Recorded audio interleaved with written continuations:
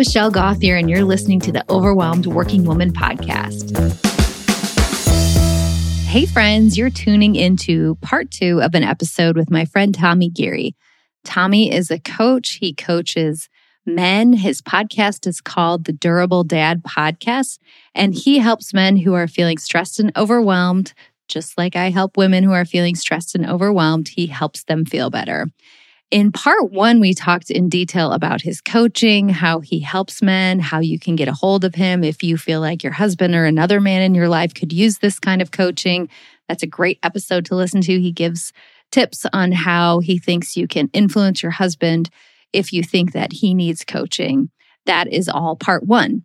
Part 2, we are talking pretty much strictly about adoption. He and I both have 2 kids who are adopted, and we found out in the interview that they are adopted through the same agency. We talk about he and his wife's experience with quickly adopting their first child. We had the same experience, so we talk about that. We talk about some of the funny questions that you get when your kids are adopted. We talk about raising children who are a different race than you are and what comes up with that. And then we talk in depth about our respect for birth moms or anyone who chooses to make an adoption plan for their child. So if this is a topic that is of interest to you and you want to hear more about my adoption story and Tommy and his wife's adoption story, tune in. Even though this is not a podcast about adoption, even though this episode is, if you or anyone you know is considering adoption or just wants to talk to someone about it, I would love to. I love talking about adoption, and I'm happy to talk about it all day long. I think it's a beautiful situation and can just be absolutely wonderful despite what we see in the media sometimes. So feel free to always reach out to me if you or someone you love is considering it. Okay, here's my conversation with Tommy. Please enjoy part 2 of our chat. If you don't mind talking about it, tell me a little bit about the story. Was it quick? Did you try to have baby for a long time? I mean, what happened? What's your adoption story? Yeah. So Brendan and I got married, had fun for a couple years, thought we were going to have kids the natural way, and it didn't work out. We ended up finding out that I don't have vas deferentii. I think vas deferentii. I should know how to say it because I talk about it a lot. And that was just something I was born with. We kind of thought, because we had been trying for a while, that this was something was up. And then we were already talking about adoption. And then we got the final news, and it was sad. There were definitely tears. And at the same time, I think we were kind of ready for it. And we had already talked about adoption, so we were fully in. And then we were like, but now if we're not on a biological clock, what do we want to do first? And so this isn't really part of the adoption story, but it is. We quit our jobs and we traveled for 4 years in Central America, which was an amazing experience and so much from that. But then in 2016, we decided to really dive in, and we jumped through all the hoops and did all the paperwork. And they said, okay, you're in line, and it should take about 12 to 15 months. And then 3 weeks later, they were like, hey, we got you matched. And oh my gosh. and that's not how it happened with our second daughter. It took a lot longer. But with our oldest, who's now 5, it happened really quickly. And we met her birth parents 3 weeks before she was born. And then, she came a week early, and we didn't have a car seat yet. She was born in Sedona, Arizona. We were in Colorado. We hopped in the car and drove overnight, slept in a Target parking lot. Target opened at 7 a.m. We bought a car seat and clothes that were way too big and went to the hospital and met our daughter. Oh my gosh. Yeah. I'm sure those clothes looked really tiny until you saw the actual child. Right. Oh I mean, God. I'm sure everyone says it, but yeah, we were like, no, that won't fit her. We got to get this one. Yes. Oh my gosh. That is amazing. That's so crazy. So then did you have to stay there in Arizona with her for a certain amount of time before you could bring her back home? Yeah, it moved pretty quickly. We stayed in Sedona for 2 nights, and then we moved up to Flagstaff. I think we were there for 4 nights because it was just closer to home. And then as soon as we got the word, we took off. Oh my gosh. Yeah. And for those people who didn't adopt their children, if you adopt in a different state, you have to get clearance before you can take them back to the state you live in. Sometimes it can take like a month and sometimes it's quick. So good. I'm glad it was quick for you guys. That is so crazy. Oh my goodness. So when you got home, were you ready? Like, did you have stuff at home? Stuff from Amazon was coming. Yeah. It was there. I think it was there when we got home. We had a few things and a lot of support from our community back in Colorado. Yeah, we fell into the parent. It was pretty fun. I mean, we lived on a ranch in Colorado that was like 300 acres up in the mountains. And we actually got really lucky. So our daughter was born in December and it was a really bad snow year, is what the ski mountains would call it. Well, actually, everyone wants a lot of snowpack in the Rockies. And for us, it was really nice because we would plow every time that it snowed more than like 3 inches, and we didn't have to plow much at all. And we were able to get Nell outside a ton on hikes and everything like that because it wasn't too nasty. Oh, how fun. So it worked out. It wasn't a bad snow year for your family. No, it worked out for the Gearys. That's so great. Oh, yeah. That's awesome. Ours was very similar with our first one. Very little notification. Like they called us at 4:00 one day and we got in the car at about 7 to go pick him up. It was a 10-hour drive, but we lived in Texas, so we didn't have to actually leave the state. Ooh, but nice. same thing. So we got there and we didn't have a car seat. We had to borrow a car seat. Same kind of happy story as you when you're like, okay, I guess we'll figure this out eventually. Yeah, I mean, it's just like everything in life. You just do the next step and you figure it out. What agency did you guys use? The Gladney Center. We're Gladney family too. No way. Yeah. Oh my gosh. Okay. Both of our daughters. Both of my kids. Yeah. Oh my They're gosh, amazing. That's amazing. Yes. Okay. If anyone out there is thinking about adopting, the Gladney Center, by the time we went through them for our adoption, they had been in business and facilitating adoptions for like 100 years. I mean, especially living in Texas, there's just the term Gladney baby. Like, oh, do you have Gladney babies? Like, yeah, I have a Gladney baby. Oh my goodness. Yeah. And I mean, we lived in Colorado. And then when we adopted number 2, we were in Ohio and still went to Gladney. I think, I don't know if people are listening and really thinking about adopting, but what I think is why we really honed in was the resources that they had. And like you said, the knowledge from hundreds of years and their advocates in all states. And they support the birth mothers and the adoptive parents very strongly. They each have their own caseworker. And I think that that's something that really spoke to us. And so I love Gladney. Same. I remember touring it and them talking about how sometimes the birth mothers move in there.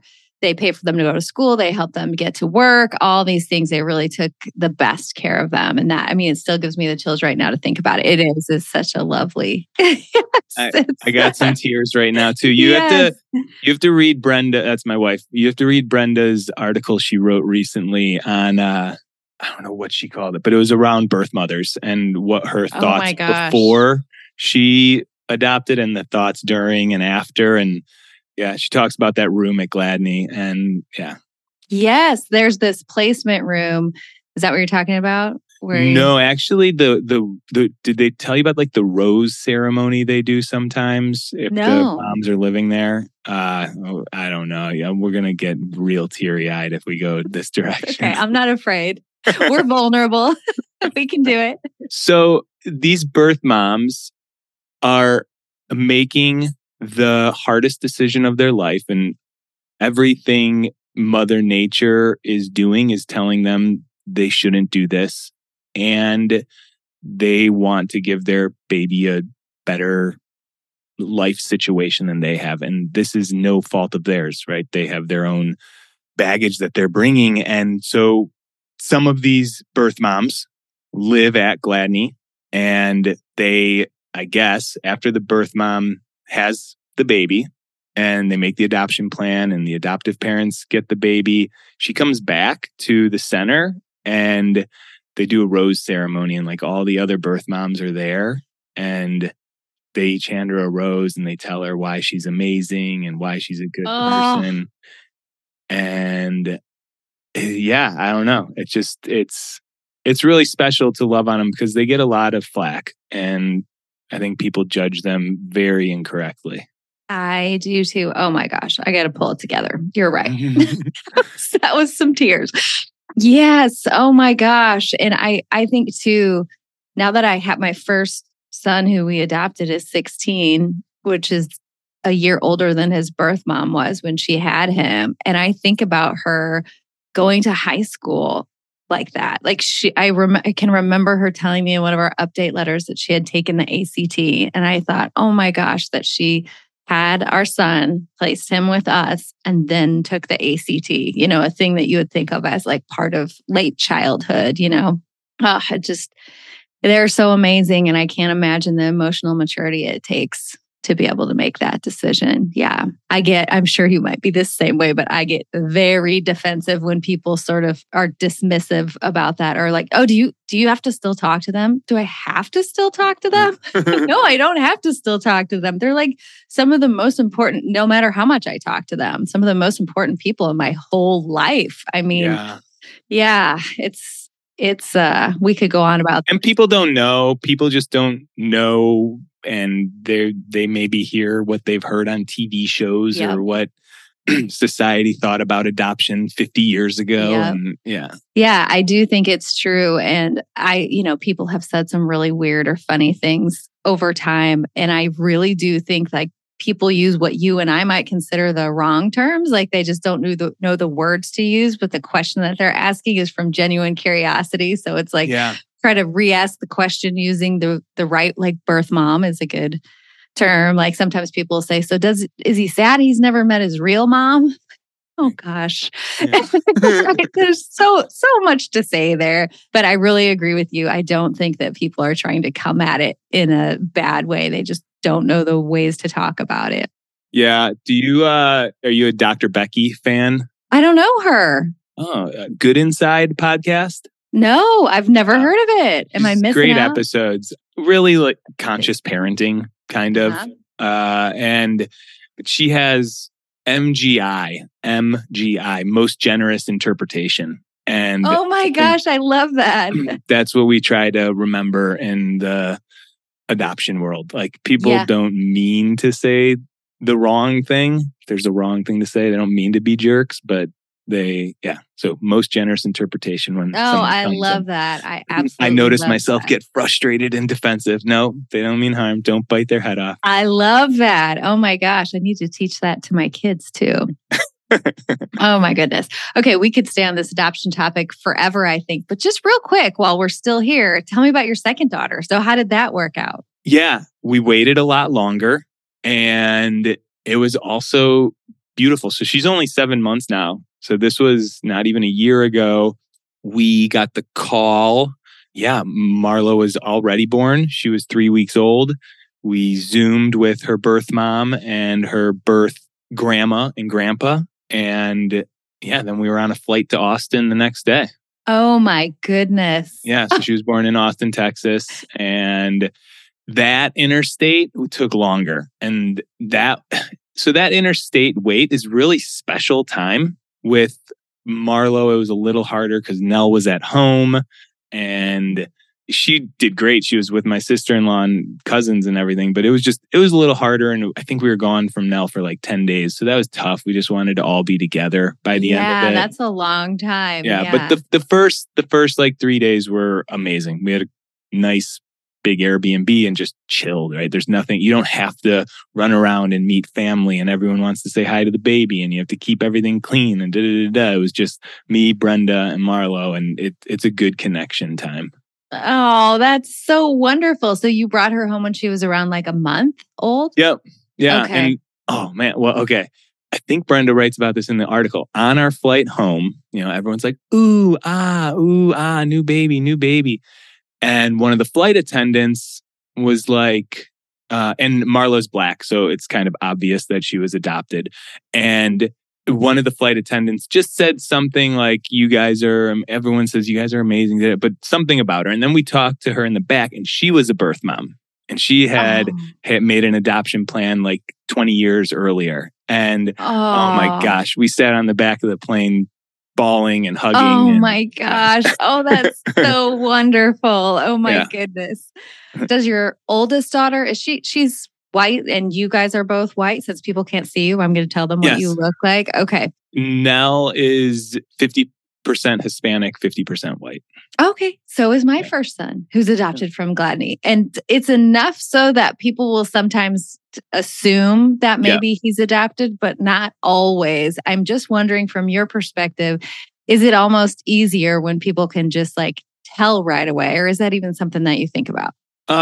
So far, it's been new to know that conversation is right there, point blank in your face right away. There's like this proud aspect of it. Like you're walking around like, this is my daughter and I'm proud of her. And at the same time, it's a little maybe exposed.